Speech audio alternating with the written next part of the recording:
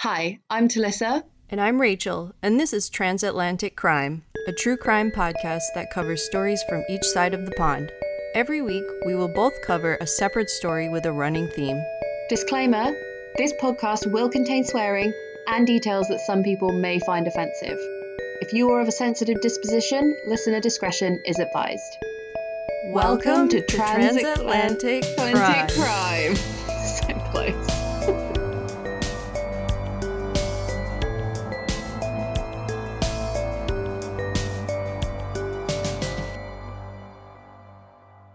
Yeah, so this week, not much chit chat. Let's chit chat during.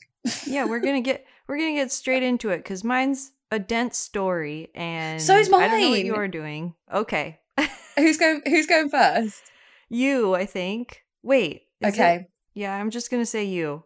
fine. Right. So, so the theme this week, which it popped into my head, was fake press conferences, which Yes.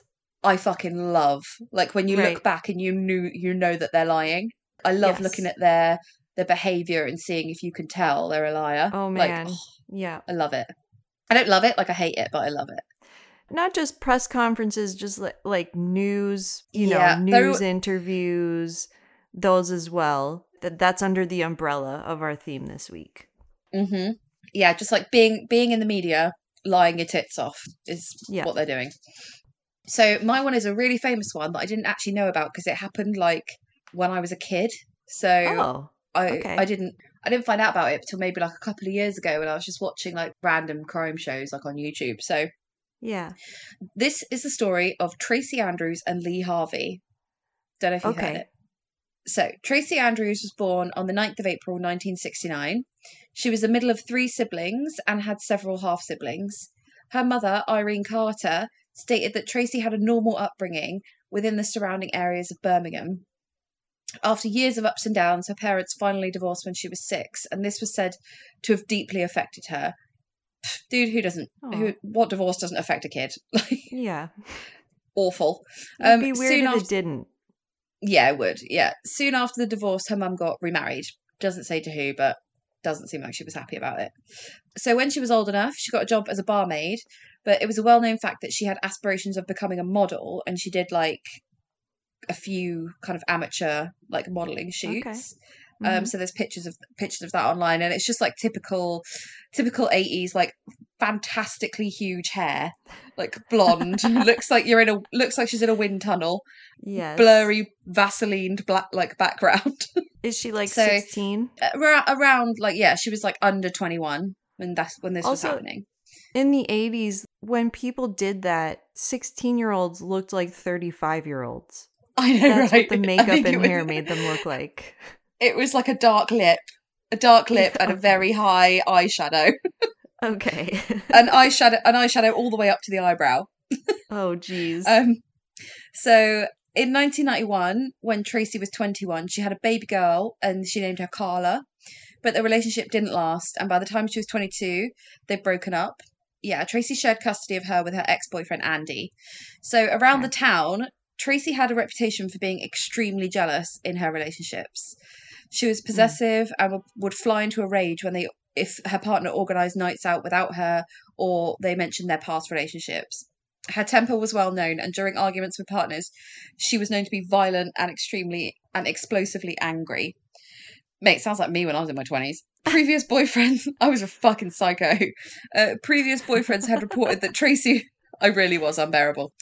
They reported that Tracy was easily provoked, volatile, and had been violent towards them during arguments.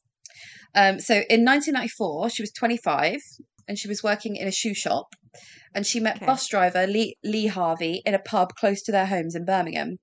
This is grim, but like I thought I'd include it because it's just like Lee later told his friends and family that Tracy was the best sex he ever had.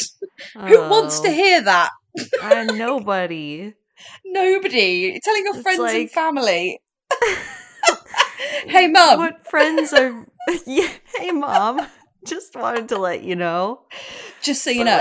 like, as friends, you're like, oh, I'm really happy for you. Moving on. Yeah, quickly. Like, she's the best sex you've ever had because she's fucking mental. Like, It's true. That's always the case, Yeah. isn't it? Everyone always says that the crazier you are, the better the sex is, which is probably true. guess Again, so. true of me in my 20s. I was way better in bed in my 20s than I am now. Now I'm just like, get on with it. Back then I put in effort. Right, so Lee Harvey, who she met, had a daughter called Danielle, who was the same age as Tracy's daughter, Carla. And so those two got on really well and they would like play together. Aw. And yeah, it's really cute. And as the single parents of little girls, they had loads in common. So they were soon sharing their weekends together when they had the kids. They fell in love really quickly and moved in together in the town of Avelchurch, Worcestershire. You know, like Worcestershire is the worst English word because it's like Yes. Worcestershire is how it's spelled. Worcestershire. Yeah, but you say it. Yeah, but you say it Worcestershire. Yeah. But I stumbled over Alvechurch. Worcestershire is in the southwest of England, so it's just above Bristol where I live, and it's next door to Wales, so it's on the Welsh border. Okay. So again, in this relationship, the pattern continued, and they were both really jealous and possessive. Their neighbours reported hearing screaming arguments at all hours of the day. They would constantly break up and get back together. Again, are you talking about my relationship in my 20s? Listen, if you're in that right now where you're breaking up and you're getting back together constantly, just stop it. Move on. You don't need that headache. There's better things It's really out there stressful. for you. Yes. It's so stressful. Like I can't bear it anymore. Like I remember my relationship with that French guy. He was like, "Oh, you know, let's like leave it a week and see if we still want to be together." I was like, "No, I'm not waiting." I was like, "No, I'm like in hell right now in this limbo of not knowing if we're together. Like, get fucked." So yeah, life's too short. Dump 'em is my advice. Okay, so Lee's parents and sister found Tracy to be arrogant, self-obsessed, and controlling from the moment that they met her. So that's great. Typically, the arguments that they had would stem from Tracy's belief that Lee was still in love with his ex, and in turn, Lee would accuse Tracy of still wanting to be with Andy, who is the father of her child. Guys, so if you both feel that, then just leave. Don't deal with the drama. Let the other person handle it themselves. I can't deal. Even reading this stresses me out. Yeah. So after each argument, Lee would pack his bags and return to his parents' home, stating that their relationship was over. This went on for 2 years. No. This is from when he was 23 until he was 25, so that is the kind of bullshit you do at that age, to be fair. Yeah. Yeah. Been there. Yeah, like, can you imagine him coming in with his bags? His mum's like, upstairs, drop your washing in the washing bin. Lasagna's in the oven. Like, just fucking whatever. This went on for 2 years, and Lee confided in his mum that Tracy had an awful temper during this time and that they were sometimes violent towards one another. Family and friends were worried about the relationship, convinced that they were no good for one another, having witnessed some of their awful arguments. Police were also called to the couple's address many times after each of them had reported domestic abuse on both sides. Okay. Again, legal issues, red flags. Move no matter how on. many times... Yeah, dump them. No matter how many times his family or friends warned him, Lee would openly admit that Tracy was the love of his life and he could not give up on the relationship. This was how I felt about Mental Dave, and let's look where that went. To be fair, part of me still thinks of him as the love of my life, when really it was just the most dramatic relationship I ever had. Yeah. That my first serious relationship was very similar, but now I'm like, no, hell no, never going back. Never. No, mate. So, like, I cut men off for nothing these days. Like, for fuck all. Although recently, Speaking of, don't you have a story to tell? Oh my god, I got so many. I felt like, so obviously I've been like dating in the past like couple of months. One story, like, so I've got 2 stories. I'll try and be quick. I don't know why. Like, I'm the one who has to go somewhere, but like. So one of them was like, went on a couple of dates with this guy and it was going really well. And he was like, do you know what? Like, I just want to take things really slow. I was like, okay. And we went on a date to the park and I bought a blanket and some cans and he bought like a cup of tea and a flask. Like, it was just really cute and we had a nice time. Aww. And then he said, "Can I come back to yours?" And I was like, "No, we all know what's going to happen." This was after he said he wanted to take it slow? Before. Okay. And then I said no. And then he said, "Oh, yeah. I just want to take it slow." I was like, "Well, yeah, okay." Anyway. Okay. This was my idea. Yeah, exactly. No, I want to take it slow. Okay. Yeah. So anyway, he went. I went away for the weekend, and I texted him on the Friday, and I think he replied a one-word answer. Texted him on the Saturday, he didn't reply. No, he looked at it and didn't reply. Texted him a bit later on, he didn't look at it because basically he had his timestamp on and his blue ticks on WhatsApp. Okay. So yeah. I can see when he's been online, and I can see when he's looked at the message. Right. And I looked, and he'd been online but hadn't opened my conversation to look at the message. I was like, "Do you think you're fucking James Bond? I obviously know that you have your phone in your hand, you stupid cunt." So, right. And then I texted him being so how you doing? Didn't reply. Looked at his WhatsApp, but not at my message. Didn't reply. And then I text him again, being like, "Seriously, you okay?" And this was this is over sort of 24 hours. This is happening, yeah. Right? So there is no physical way anything is wrong with him. He hasn't got his phone. He's lost his phone. There's none of that's happened, right? You know, all the excuses you go through, none of them have happened, right? So I thought, right, fuck you. So it got to Sunday night. And I called him on a private number, and grade A fucking weapon, he answered. So, what a fool, right? Oh no! Don't answer a number you don't know. No, dickhead. So I went. "Oh, hiya. Is that I don't know. Let's make up a name for him. Barry." I went, "Is that okay. Barry?" And he went, "Yeah, who's this?" I went, "Oh, it's Talissa." He was like, "Oh, hi." And I was like, "Is there a reason that you haven't answered my messages? Are you all right?" And he was like, yeah, I've just been taking it easy. Oh, also, side note, I looked on his Bumble profile, and he'd updated his Bumble pictures in this time. Oh. So I went to him, "Well, you've updated your Bumble photos, so..." He went, yeah, completely just caught off guard. And then I went, "What a loser." And then I went, because he was supposed to come around my house on the Tuesday, and I was like, "If you don't want to come around, you don't have to. You can just tell me. You don't have to ignore me. I'm giving you a way out." Yeah, I was like, ignoring someone when you're clearly looking at your phone but ignoring their particular messages is really rude. And he was like, "Okay, I'm really sorry." And he was like, "I think I just need friends at the moment. I don't really want a relationship." I was like, "Well, that's why you updated your Bumble profile?" Yes! And that's what I said. I was like, "Well, you're being pretty fucking misleading." I was like, "You're basically lying." And then he was like, "Don't call me a liar. I'm not a liar. Take that back." He said, "Take that back." What? Are you 7? I was like, "No, I won't fucking take it back." I was like, "You're a liar." And then he just started shouting, and then I just put the phone down and didn't speak to him ever again. That would be hilarious if you were like, "Okay, I take it back." I know, not really. Bye. Yeah. Psych. Psych. Well, I'm rubber, you're glue.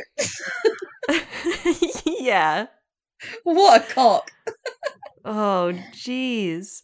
So he was 7 years old. He was actually 43. But you know what? Okay. You don't get to ghost me. I will not let it happen. So if you think you're going to be able to take me out on 2 dates and then ignore my messages all day, you're fucking wrong. And I don't care if that makes me a psycho. I really don't. It doesn't. You're calling people out, and that's what more people need to do. It's 2021. Man up. You need to be accountable for your fucking shitty behaviour. Yeah. Yes. I was like, well, obviously, you don't want to go out again. So you should just tell me that. If I liked you more, I could be sat here all Sunday, upset, checking my phone, crying, which I would have been doing if I was 23. But now I'm basically 33. I'm like, I'm calling this motherfucker on a private number. I'm facing this head on. You don't get to fucking ignore me. Well, you didn't tell me about that story, and I love it. Good job. Good. But I was thinking of another story that you posted about earlier this week, but we should get back to murder, and you can. Maybe I'll save that one for next week. I'll save that one for next week. One awful story about my dating life at a time, please, people. Yeah. Okay. Right. So he said that Tracy was the love of his life and that he couldn't give up on the relationship.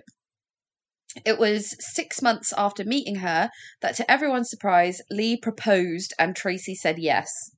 Oh. So this, however, backfired when another member of Lee's family announced their engagement and Tracy lost her temper, accusing them of stealing her limelight. Oh, no. That is bad, isn't it? In October 1996, police came to the house after being called to discover that Lee had a huge bite mark on his neck that Tracy had inflicted. What? So Tracy's a biter. That's weird. In the summer of it really fucking hurts someone biting you. Yes, especially it really does. An adult. Yeah. I mean, not that I've ever been bitten by an adult, but I've been bitten by a child, and plenty times. And kids don't hold back. Hurts. Right, but like they're little, like they've got little teeth, little jaws, little fuckers. So, in the summer of 1996, Tracy informed Lee that she was pregnant with his child. At the time, many believed that this blessing would cause Tracy to realise that Lee was dedicated to her. It was in August of the same year that Tracy rang Lee crying and telling him to come home. On arriving back to their shared flat, Tracy broke down and told Lee she'd fallen down some steps while out and had lost the baby. Although Lee's family were not fond of Tracy, they rushed to be at her side. It was later in the year, on the 25th of October, when Tracy informed Lee that she had not lost the baby through an accident, but in fact she'd had an abortion. Oh, so she just lied. Yeah, and I don't know why she had an abortion. Probably just like, I don't know, because they kept breaking up and get back together. She was like, I don't know, maybe she just thought, fuck it, we're breaking up. Yeah. It was following this argument that the physical abuse from both parties began to really show. The police were called to domestic incidents again. Lee packed his bags and returned to his parents, and his mum reported that she saw scratches and bruises on his arms and face. Tracy's mother also reported that she had scratches and bruises on her. So they're just like having a scrap, basically. On the 30th of November 1996, Lee and Tracy met at a local pub to make up after a full day of intense arguments. Ugh. No. Exhausting. And I have so been there. I've so done that. I'm tired already. I know we've been arguing all fucking day. But I reckon getting drunk might fix it. Yeah. Yeah. What kind of that is a 25-year-old's idea, isn't it? They left the pub after midnight, so it was technically the next day on the 1st of December. And they were heading back to their flat when they got into a road rage incident. A car had followed Tracy and Lee back from the pub and sped past them on a small country lane. They then slowed down in front of them, and two men motioned for them to pull over. Tracy said when Lee got out of the car, the men confronted him and stabbed him repeatedly and then drove off. The noise of the... you're suspicious already. So the noise of the attack had attracted the attention of a male resident who lived nearby. He came out of his house and saw Lee lying on the floor, bruised and covered in blood, with Tracy standing over him. The man ran back to his house and called an ambulance, because it's 1996, so pretty much no one has a mobile phone. Yeah. When the police arrived, they noted that the car hadn't stopped in a hurry, but was very neatly parked at the side of the road. Emergency services concluded that Lee had been stabbed in the back, throat, and his front 42 times. Whoa. He died... That is a lot. He died from a wound in his neck that severed his artery. So, in an attempt to catch the perpetrators, Tracy was asked to hold a press conference on the 3rd of December, 2 days after the incident. She sobbed uncontrollably and begged for the man to give himself up. She was holding Lee's mother's hand as she said the man who did the stabbing was the passenger in a Ford Sierra and was a fat man with staring eyes. She claimed that he'd wrenched the car door open and stabbed Lee repeatedly before driving off. She was sporting a black eye that she said she'd gotten during the struggle. She said it was a road rage incident, but the driver of the attacker's car was not to blame and that he should come forward. During the conference, she also gave a different timeline of events, so much so that the police had to step in and stop her while she was telling the story to the press. Despite being... I want to watch this. Yeah. It's really good, actually. It's like a really interesting watch. Despite being supposedly in shock, she spoke eloquently and did dramatic impressions of the attackers. There's a famous picture of her face, and she's like basically gurning, and she's trying to like look like the bloke that did the attack. Oh. But they freeze framed it, and she looks fucking mental. Wow. So it's not a good look for her. After the press conference, police became suspicious. So there's a really good program, right, called Faking It, that's on Discovery ID. It's so good. Like they basically go over body language and like how you can tell someone's lying and all this stuff. And they have an episode on her, which I watched, and she says in it, "I just tried to stop the bleeding, really." So the guy that is looking at this video, he claims that saying "really" at the end is unnecessary. Like, you would just say, "I just tried to stop the bleeding." But because she said, I tried to stop the bleeding, really, it's like she's trying to qualify her efforts that she really did that. Right. So that's one of the things that she did. Okay. And also, she's seen doing a single-sided shoulder shrug, which is a good indicator of deception, as it's totally involuntary and it shows a lack of concern. So you'll see people who are lying will shrug a lot when they're telling you the story. You wouldn't shrug if you were telling a serious fucking story about your boyfriend getting stabbed to death. Why would you be shrugging? That's not a natural, I don't know, that's not like the natural body language that would go with. You're so serious. Like, you're not, like, shrugging is kind of like a lighthearted thing. So if you were like so serious talking about a truthful thing that happened, you wouldn't be like, shrugging. I'm shrugging. You obviously, this is a podcast, so you can't see Rachel shrugging repeatedly. She looks very casual though, so just goes to show. She also swallows really hard and pauses during the statement, which is indicating that she's trying to buy herself some more time. I think that's someone who's nervous and possibly lying. Like, I do a lot of like job interviews. Like, I interview people when I'm hiring them, and I can tell when someone's nervous when they do that like hard swallow. It's like a gulp. Yeah. Like a cartoon, like gulp. Yeah, so anyway, that's a really good show, and that episode is very good as well. They do a really good one on Ted Bundy too. The police found a witness from a nearby house that said she could clearly hear a man and a woman arguing loudly after the car had parked up. They also found no tire tracks from a car overtaking another car, which there would have been, and it was like a muddy country road. There was only one set of tire tracks. Yeah. Lee also had 80 strands of Tracy's hair in his hand when he was found, and they still had the roots attached. So pathologists concluded that they must have been ripped out with some force, like he was in a struggle with her. Like, why would he be ripping her hair out? Right. There's just no reason for that. Yeah. After the press conference, 2 witnesses came forward and said that they saw Lee's white Ford pass them on the lane where the murder occurred, but they didn't see any car following him. And the way Tracy tells it, it was like a high-speed chase, basically. Yeah. So on the 4th of December, the day after the press conference, Tracy felt like suspicion was starting to fall on her, so she took an overdose of pills and attempted to kill herself. This raised even more suspicion with the police, and they arrested her 2 days later while she was still in hospital.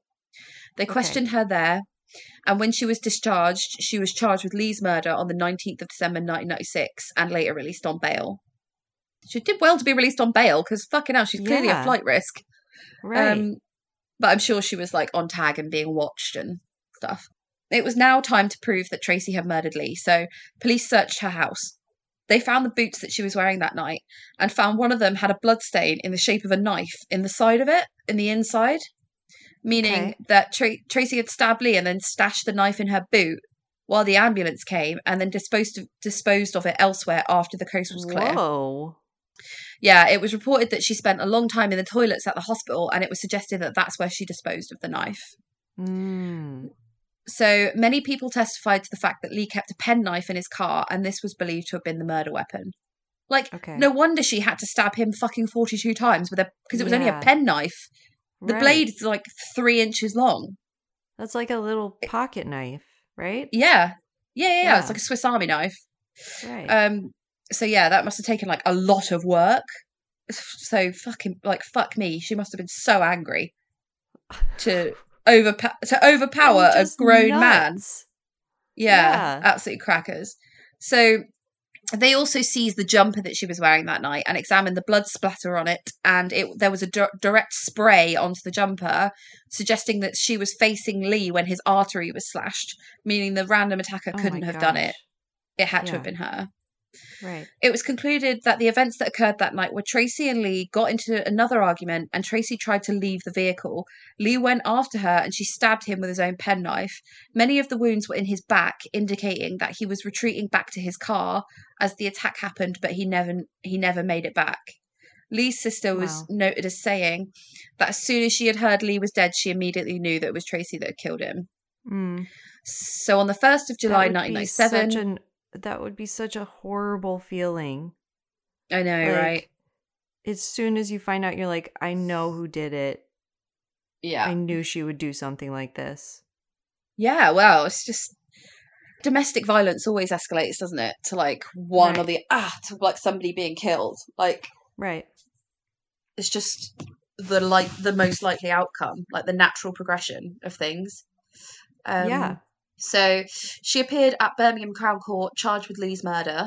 The prosecution was able to show how implausible Tracy's recollection of events was, most notably that it was 7 minutes between the attackers leaving and the neighbour coming out to find Lee and raising the alarm. This meant Tracy had, by her own admission, stood and watched him bleed out without any attempt to find help from the houses, which were just meters away. Wow. Tracy was found guilty on the 29th of July 1997 and sentenced to life imprisonment with a recommendation that she serve at least 14 years. She tried to appeal on the grounds that the excessive press coverage meant she didn't get a fair trial. But in October of 1998, her appeal was denied. Her daughter went to live with her grandparents. Because I always think, like, what happened to their kids? Right. So I looked that up, and yeah, she went to live with her grandparents. 6 months later, in April 1999, Tracy eventually admitted that she was the one that stabbed Lee, and that she had made up the entire road rage story, and that her black eye was self-inflicted. However, she did claimed that herself? Yeah. I would have thought that he, like, if he was fighting back her, then maybe he would have done it. Yeah. But no, that's even worse that she did it herself. I know, right? It's fucking so mental. Yeah. However, she claimed that she stabbed him in self-defense, but this was also unbelievable as the majority of Lee's wounds were in his back as he ran back to his car. Right. So that's bullshit. During her time in prison, Tracy had a relationship with a fellow female inmate. She spoke to the press and said Tracy was still very jealous and possessive and had strangled her when she found out she'd been speaking with her ex-girlfriend. Oh my god. The woman said, just don't go near her. She literally went prison bent and then went mental again. Have you heard that? Have you heard that phrase? No, I don't think so. Although it must be an English phrase. The New Black. Yeah, it's an English phrase, I think. Okay. Yeah, they like women just go prison bent so that they can just like fuck during the something to do. Yeah. I'd probably do it. So prison is boring, I'm sure. Yeah. And there's way less stigma about being a lesbian in prison than there is about turning gay in prison for men. Yeah. Men are all like, "Oh, you're gay," like, whereas women are like, "Sure." Why not? I'd have done it. The woman said releasing Tracy was a bad idea and that she believed she would kill again. Okay. So this is the last bit. Despite this, Tracy Andrews was released in July 2011. So she served 14 years and that was it. What? No. How? That is... No. No. So she was banned from travelling within 25 miles of her victim's family without supervision. Good. After her release, she changed her name to Tia Carter and altered her appearance, undergoing £5,000 surgery through the NHS to change the shape of her distinctive jaw. What? And later changed her name again to Jenna Stevens and then Jenna Stevens Goldsworthy. But whenever she changed her name, the press would always find out and release it anyway. So it's completely pointless. Yeah. And also the British press are fucking hounds. So like good luck with getting away with that. I mean, in this case it's a good thing. Yeah. In 2017, when she was 46, she remarried a 56-year-old bouncer called Phil Goldsworthy in Cornwall. I'm glad you're a bouncer because you're going to have to handle that mental bitch. Phil, what are you doing? And he totally knows what she did as well. Like, it's not a secret. So, yeah. Also, fun fact, on her hen do, she dresses a policeman. Like a policewoman. Like, slutty policewoman. Oh, my. She's nuts. And the papers covered that as well. They were like, maniac murderer dresses as policewoman on a hen do. Like, those are the headlines. So anyway, I tried to end on a positive note, which is Lee's daughter Danielle and Tracy's daughter Carla, who are now in their 20s, recently became friends again after finding one another on Facebook. That's good. Yeah. I was going to ask sweet, about right? that. Yeah, they're like pals, and they're both pregnant at the same time, so they were like, let's be pregnant friends. Okay, I hope it goes well for them. Me too. I'm assuming she doesn't really speak to her mum. I hope not. I really hope not. I would. I've seen photos of the wedding, and I didn't see her in it. So. Okay. Like, the press covered her wedding. They were all over it. What? Honestly, the British press are scum. There is nothing they won't photograph. Do you think she loves it, though? No, she was like kind of looking at the camera a little bit. Like, she wasn't like annoyed that they were taking pictures of her. She was like looking at the camera and like smiling and stuff. So yeah, she kind of reminds me of Casey Anthony, or like just someone who's just got gigantic bollocks and is like, prove I did it. Like she's that kind of guy. Arias. Yeah. Just telling ridiculous lies, changing the story like every 5 minutes, like crazy. I mean, she's out of prison now. She seems to be living her best life. What the fuck? Okay, so I can just stab my boyfriend in the back and lie about it and get 14 years? That's nothing. Right. And then get married when I get out and get plastic surgery and change my name, and it's all great. For free. What is the point in her getting plastic surgery so everyone knows like who she is? I feel like if I saw her face, I would recognize it. I didn't know the ins and outs of it. I kind of want to show... Right, I'm going to show you this picture of her looking mad. And you tell me if you recognise the picture. Because it's so horrible. Wait there. And we will post this on social media so you guys can... Oh, yeah, that looks familiar. Yep. Yeah. Yes. Doesn't she just look insane? She looks insane, and she also just looks like she's acting. She looks like she's a liar. Yeah, she does, yeah. Why would you be doing that at a press conference where your boyfriend has just died? Yeah. You would be in bits. Like, anyway, so that's mine. Good job. She actually looks... We'll post that picture on social media, and you guys can weigh in on what you think she looks like as well. She's like a fucking nutter. She also looks really good on her wedding day, which is pretty annoying. Oh. Well, we'll forget about that. Yeah. Good job. Thanks, mate. What's your story? All right. Well, we're doing it, Talissa. We're going to go down. We're going to dive in. We're going to do it. What? We're going to cover Chris Watts. No! I can't believe it! I can't believe it! We're doing it. Well done, mate. Yeah. And it's dense. So I really, instead of focusing on like their beforehand, because everyone knows about that, and we are going to cover it, but I really wanted to find out like afterwards, because obviously that documentary came out in 2020 on Netflix. And that was great. Yeah. So I just wanted to see, I was interested to see like where everything was at after that came out as well. Yes. All right. I'm really looking forward to this. Let's get into it. So Christopher Watts and Shannon I can't say her last name, Brzusek, were both from North Carolina. Chris was from Spring Lake and Shannon was from Aberdeen. Chris was born on May 16th, 1985. He's only 2 years older than me. And Shannon was born January 10th, 1984. So she was a year older than him. So the two met in 2010 and they married on November 3rd, 2012. So they were together for 2 years and then they got married. Over the course of their marriage... Crazy long, is it? To be together while you're married? It's not... I think it's reasonable. I think... Yeah, it's a reasonable amount, I think. Okay. Like, we got engaged 2 years in, and then we got married 4 years in. So we were engaged for 2 years. Yeah. I guess it's adequate. Sure. Yeah. Yeah. So, over the course of their marriage, Shannon shared much of her life on social media, including the birth of their 2 daughters, Bella in 2015 and Celeste, or Cece, who was born in 2017. Shannon also shared their struggles with money and how they both worked hard to get out of debt. In 2013, they moved to Colorado into a 5-bedroom home in the town of Fredericks, which was just like a nice suburban town in Their house Colorado. is beautiful. It was so nice. Yeah. I wonder where that is now. I wonder if anyone lives there. I would imagine that Chris Watts sold it to pay legal costs, if I had to guess. Yeah, so somebody's got to live there.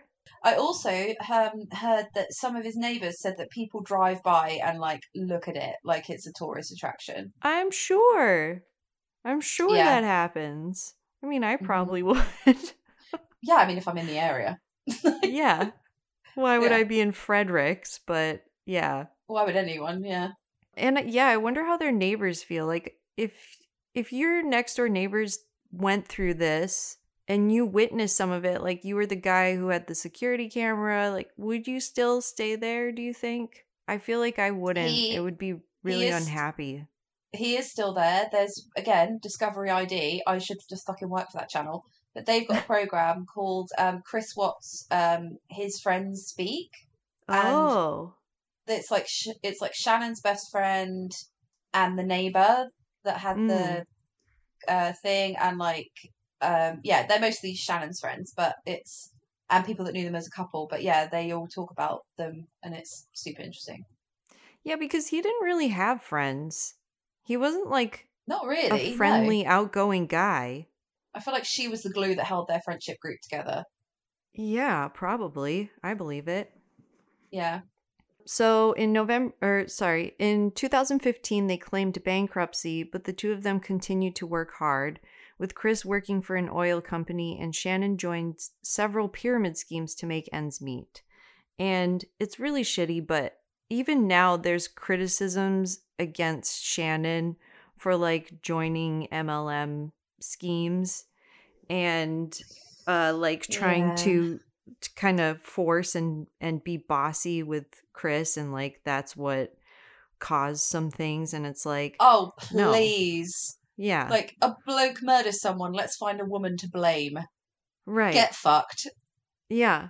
In my research for this, there's a pretty big Reddit community talking about this, but there's still people who are like for Chris and say that Shannon was instigating and stuff like that, and it's just like, right, that is just misogynistic shite. Right.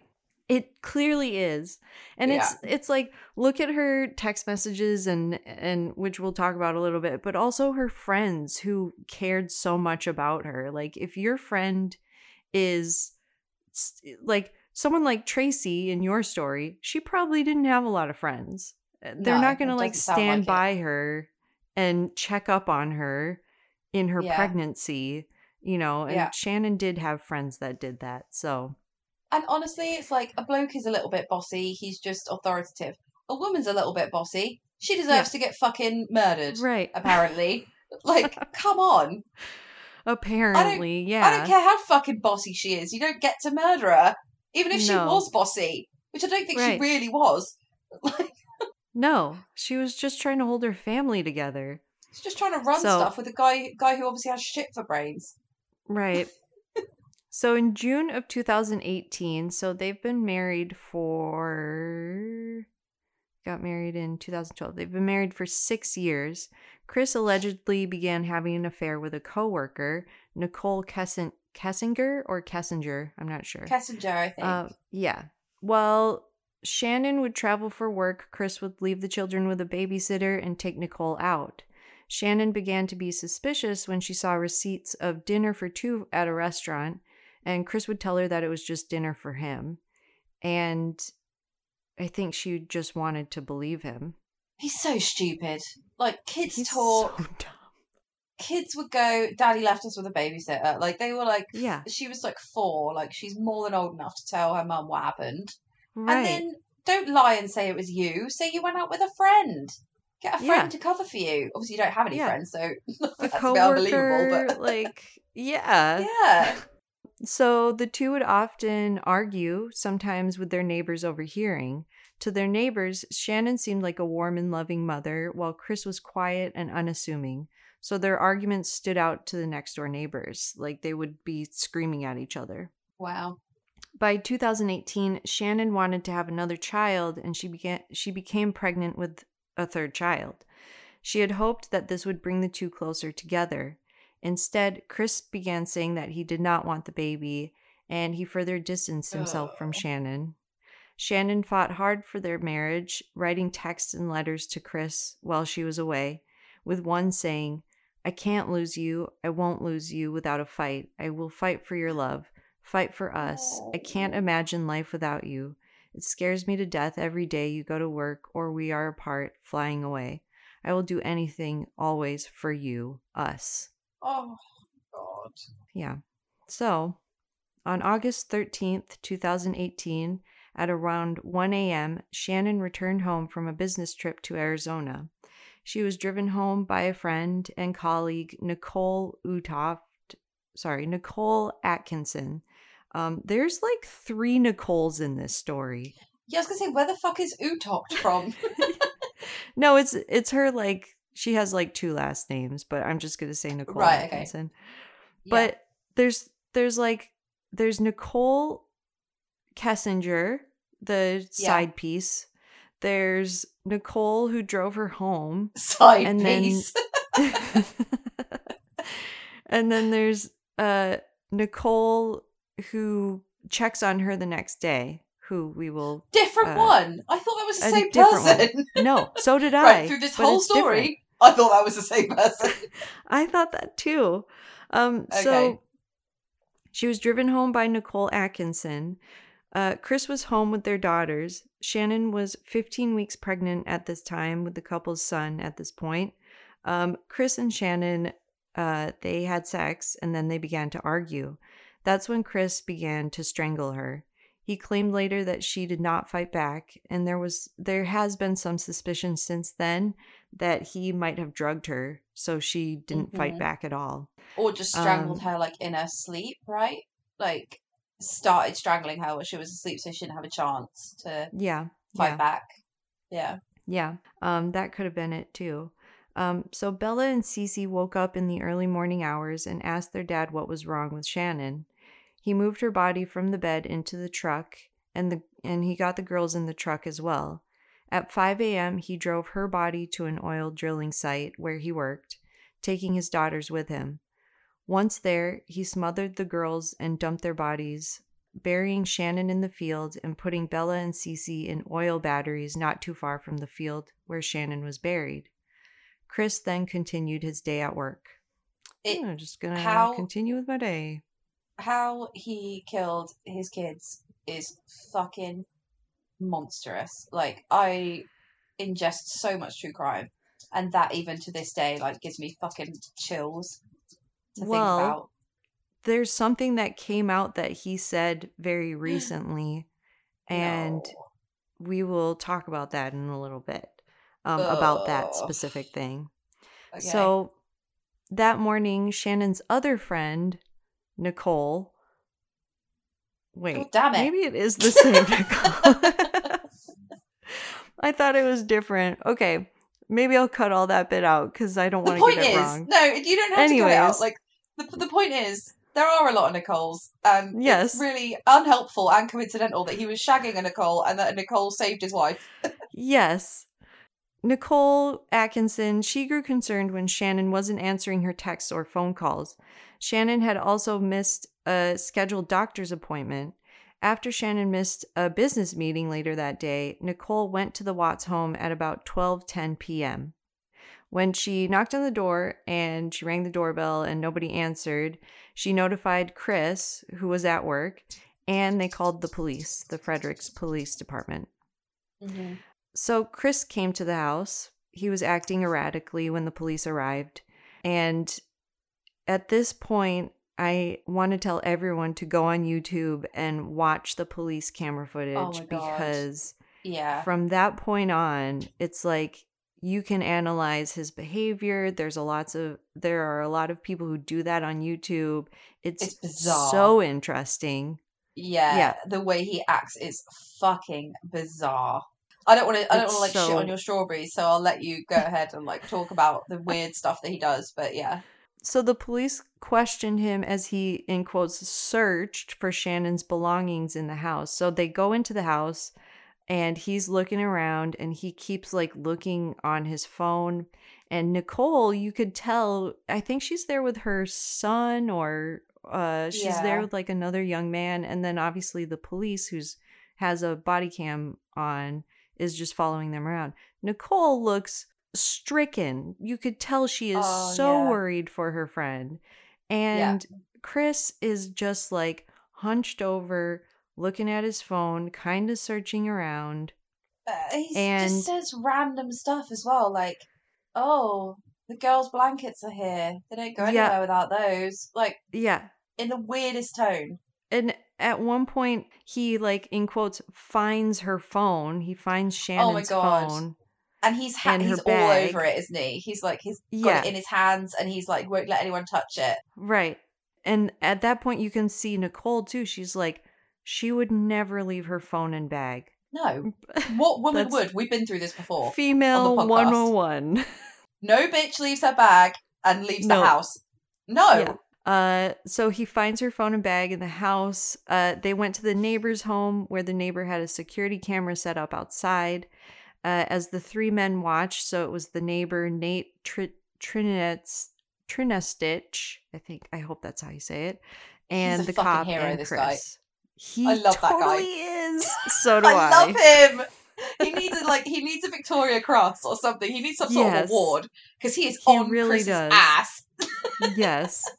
But he's so calm and collected while they're so he puts on the security camera where you can see at one point Chris is like loading up his truck that he backs up to his garage.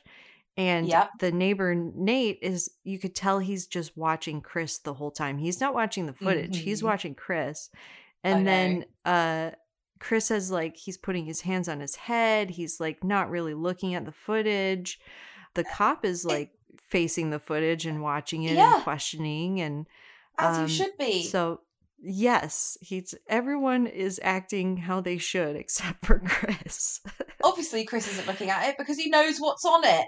Like already he knows. Doesn't have to look at it.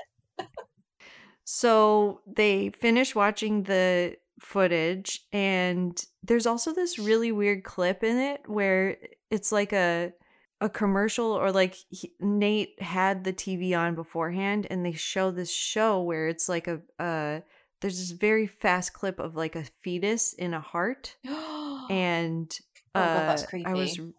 It is creepy and there was on Reddit it was like was that Shannon like trying to give a clue from the grave? No. Oh my God. I don't even believe in shit like that and even I'm like, oh no. I mean, yeah, it does give you a little chill.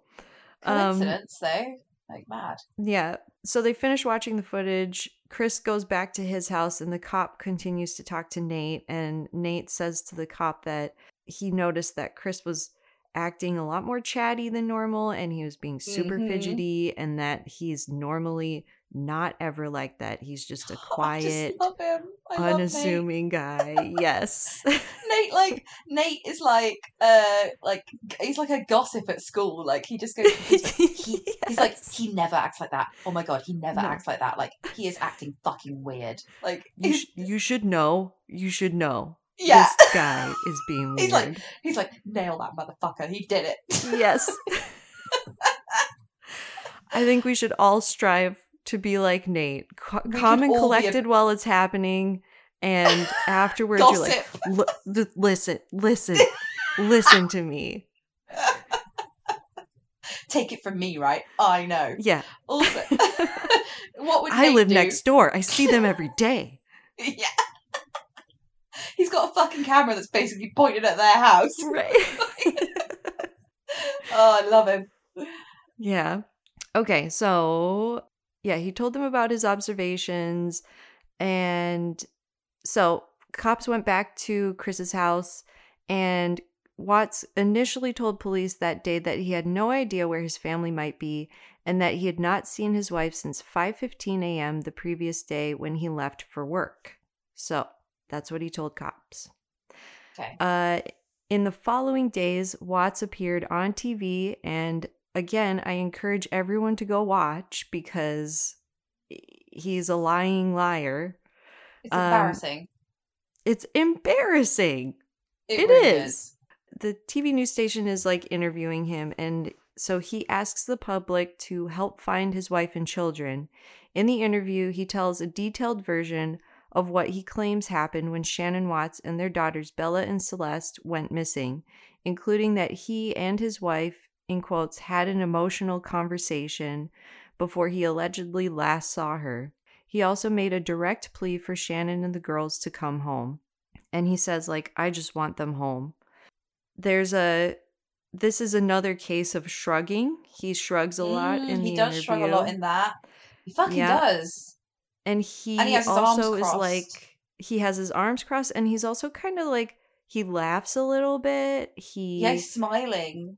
Yeah, there's a one point where I saw a screenshot of someone, and it was his face, and it was a screenshot just frozen, and they had circled like the top of his eyes where his eyebrows are, like how your eyes, and they were analyzing how they were upturned, showing that he was kind of like gleeful that he was talking about his missing wife.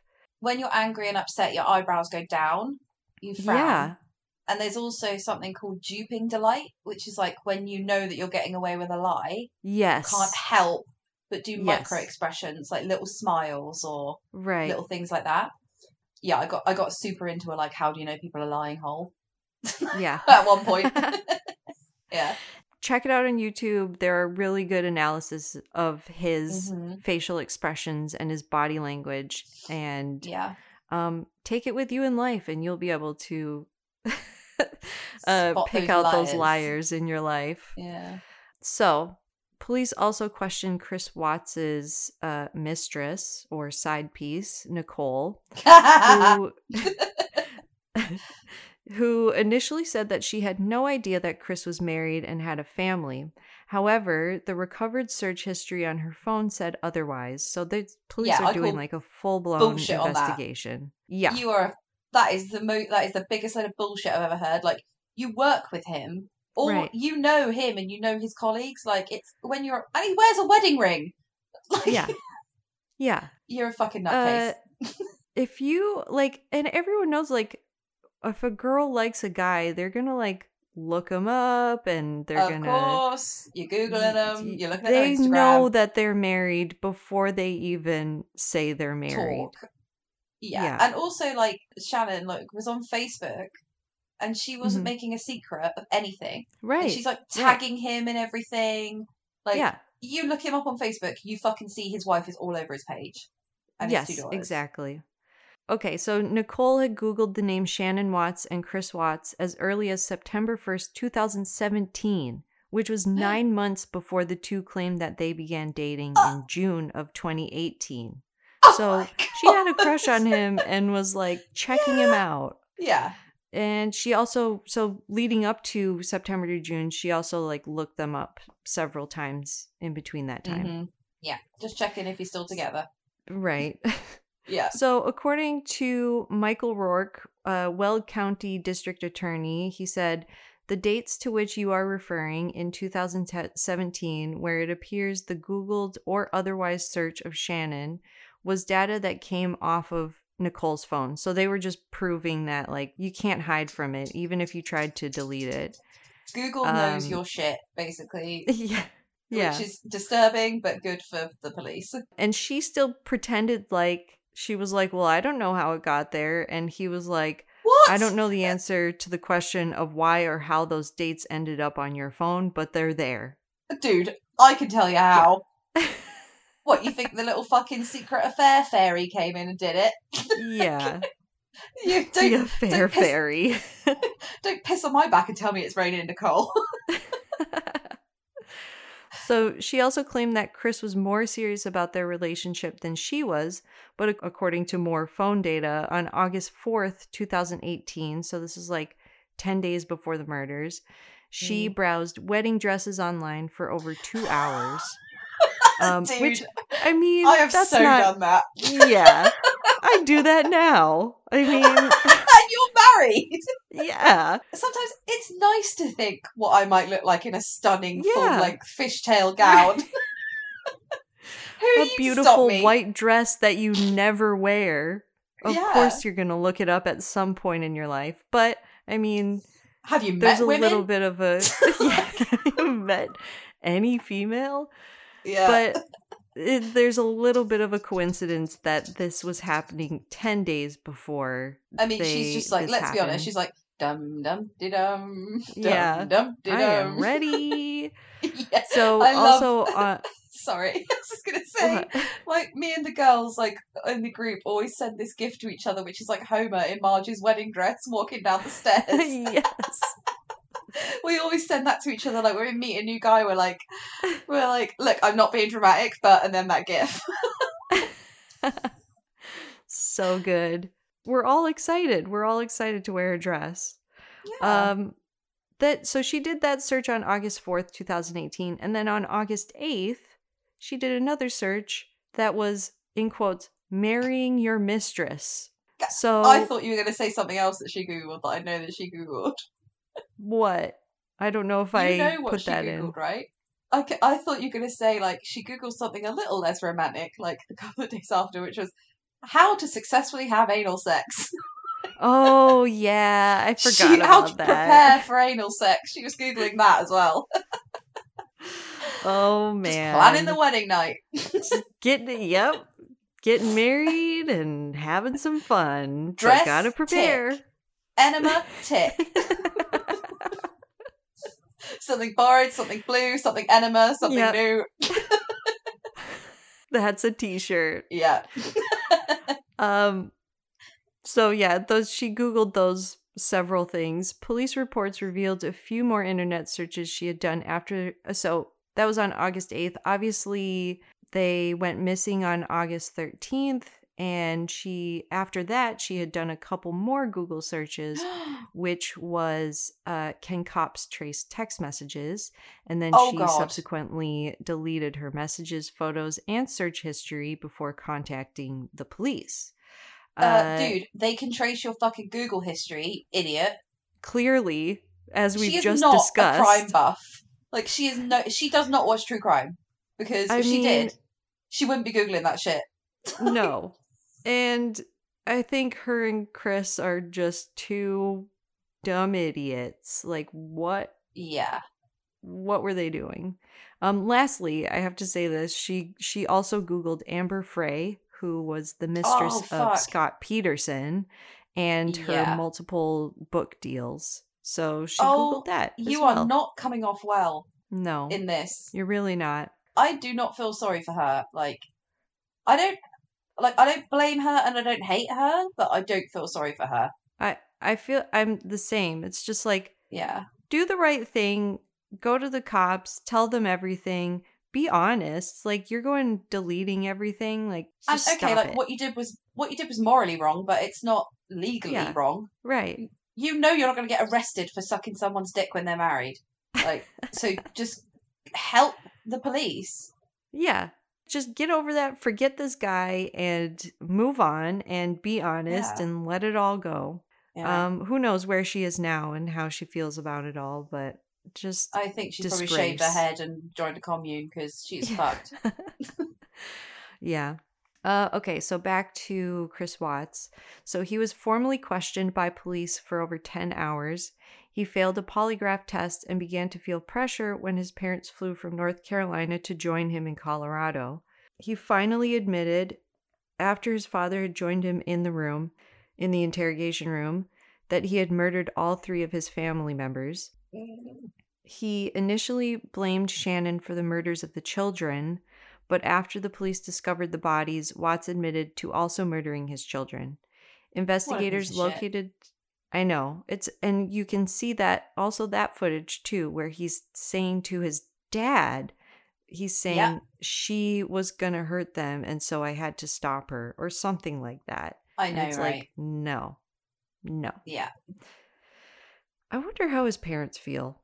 The love you have for your children, you would forgive them even if they murdered your grandchildren and their wife. Like, I can't, like, when I look at Tom and his kids, I kind of see it from a different point of view.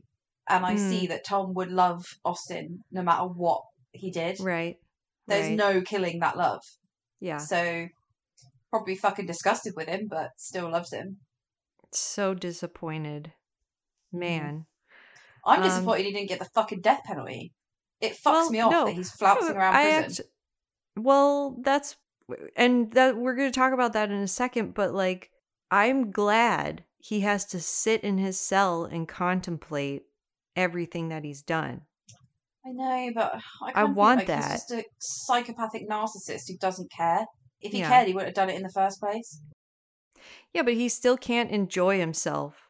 Like, that's the part where it's like, you have to sit in your cell, and even if you don't care, you still have to sit in silence for 23 hours a day and enjoy shitty prison food and never go out to the outside world again. And probably get your food pissed in, let's be honest. Like, yeah, I doubt he gets treated very well in there.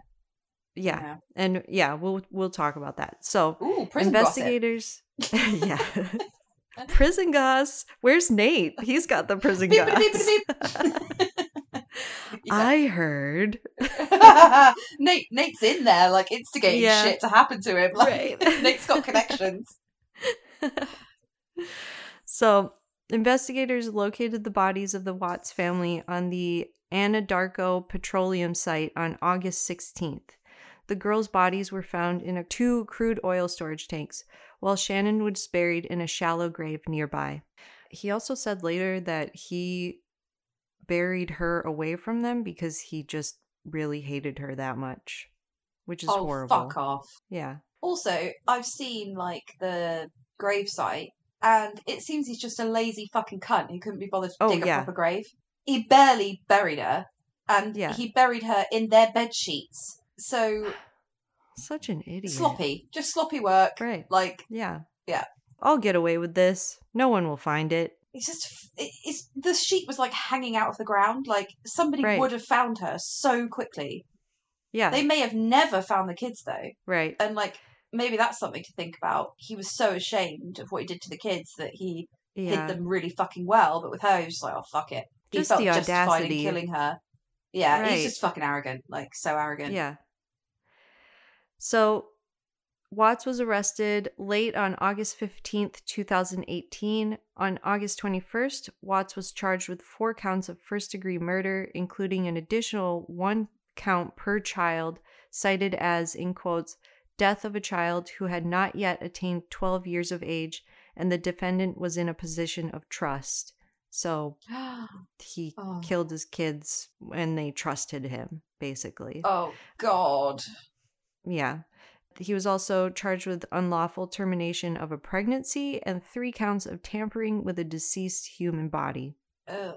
He was denied bail at his first court appearance. He later entered a guilty plea in November of that year, where he avoided the death penalty in exchange for 5 life sentences without parole. You, sir, may fuck off. Mm-hmm. He is currently in Dodge Correctional Institution, a maximum security prison in Waupun, Wisconsin. He was moved out of Colorado for security reasons. Too many people hated him. Yeah. Which I also love because Colorado is a beautiful state. He probably had nice views there. It wasn't so cold. Wisconsin in the winter is what are you going to say? Death cold. Probably nothing around.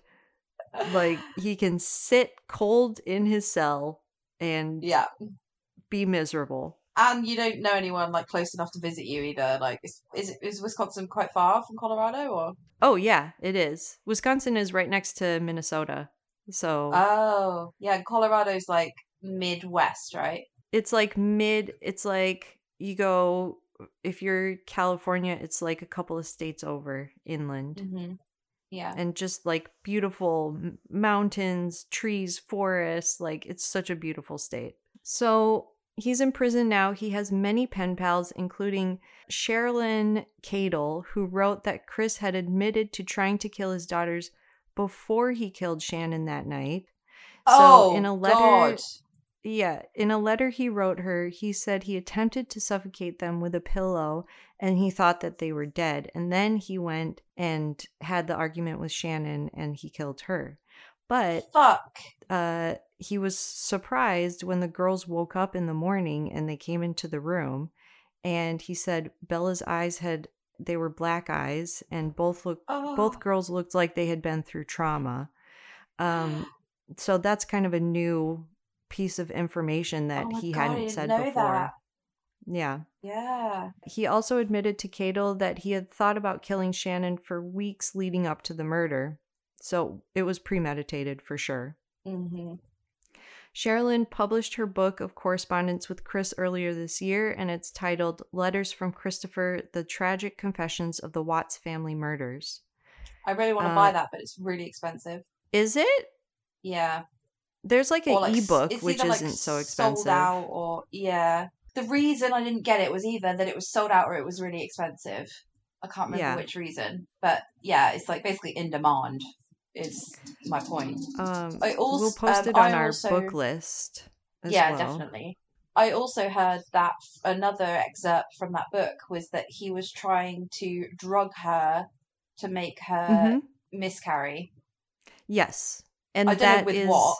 It with oxycodone or oxycodone. I don't know how people say it. She but must have been like knackered. Well, that's what they said he might have done on the night because she didn't fight back, and they think that maybe she had that. He had drugged her with it. So this past year, Watts spent his birthday alone in his cell in May 2021. And apparently there's a source in the prison who often talks to People magazine about Chris Watts, which I love. Brilliant. Another Nate. Yeah. So they said, no one wants anything to do with him. He's on the lowest social tier of the entire prison. He's in protective custody because if he's around other inmates, he'd be in real danger. He's an outcast even among criminals. Even the guards shun him. He's probably the most hated man in that prison. So that was a quote from People magazine. That's quite the achievement, Chris. Yes. And that's what I mean. Like, he can sit miserable in his cell for the next 40 years. And yeah, you're convincing me. Yeah. I just want it to be like, oh, he was alone in his cell on his birthday. And then I want it to be like, with rabid dogs hanging off his danglers. Yeah. Like, I want that to be the caveat. Somebody threw boiling hot sugar water on him as well. Happy birthday. That's what I want for him. Like, somebody made a shit birthday cake, like made out of shit. And was like, oh, here, Chris. Happy birthday. And then threw it in his face. I just like fantasize about the shit things that could happen to him because he's just the most awful person that ever walked the earth. Ugh. Yeah. This last little bit. So the Netflix documentary American Murder, The Family Next Door came out in September 2020 following the story of the Watts murders. The filmmakers asked permission from Shannon's family and they closely worked with them too. Chris Watts said that he is triggered by the documentary and it fills him with a lot of shame. No shit. Good. Shannon's brother, Frankie, wrote on Facebook when it came out, "This documentary gives my sister a voice and she speaks throughout it. It also shows what her life was like before he came along and how happy she was with her beautiful family until he cheated and turned into a different person and became that monster. I highly recommend watching this." And so do I.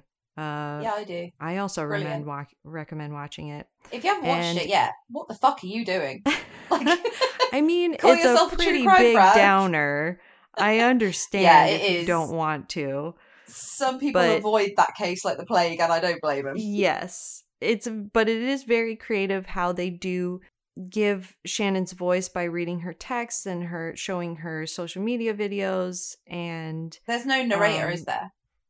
No, it's just all found footage, basically, real and footage, texts and messages and things like that. So I think it's so well done. Check it out. And that was the story of the Watts family murders with the stupid idiot Chris Watts. Stupid idiot. He really is a plonker. Yeah, no, that's really well told and stuff I didn't fucking know. And like, I am like a raccoon through garbage with that case. I want to know everything, especially how shit he's getting on in prison. He's got a fucking girlfriend though. I don't know like how serious that is, because everything that I've read for recently, there was no girlfriend around. So I'm not sure if they're still together. Yeah, maybe she got enough hate mail that she rethought it. Yeah. But yeah, great story, mate. Thanks. And you know, it was one of those ones that was just hanging there, had to be done at some point. Yes, I had to do it. Yeah, definitely. Okay, well, I'm going to go and sit in a boiling hot tub in a boiling hot atmosphere. Awesome. So, yay! Have a great time. Thanks for listening, and we will talk to you next week. Talk to you next week. Love you. Bye. Bye. Thanks for listening to Transatlantic Crime this week. If you liked what you heard, please rate, review, and subscribe. And if you'd like to follow us on social media, you can find us on Twitter at TransatCrimePod, Instagram at Transatlantic Crime, and on Facebook with Transatlantic Crime Podcast. Thanks, bye.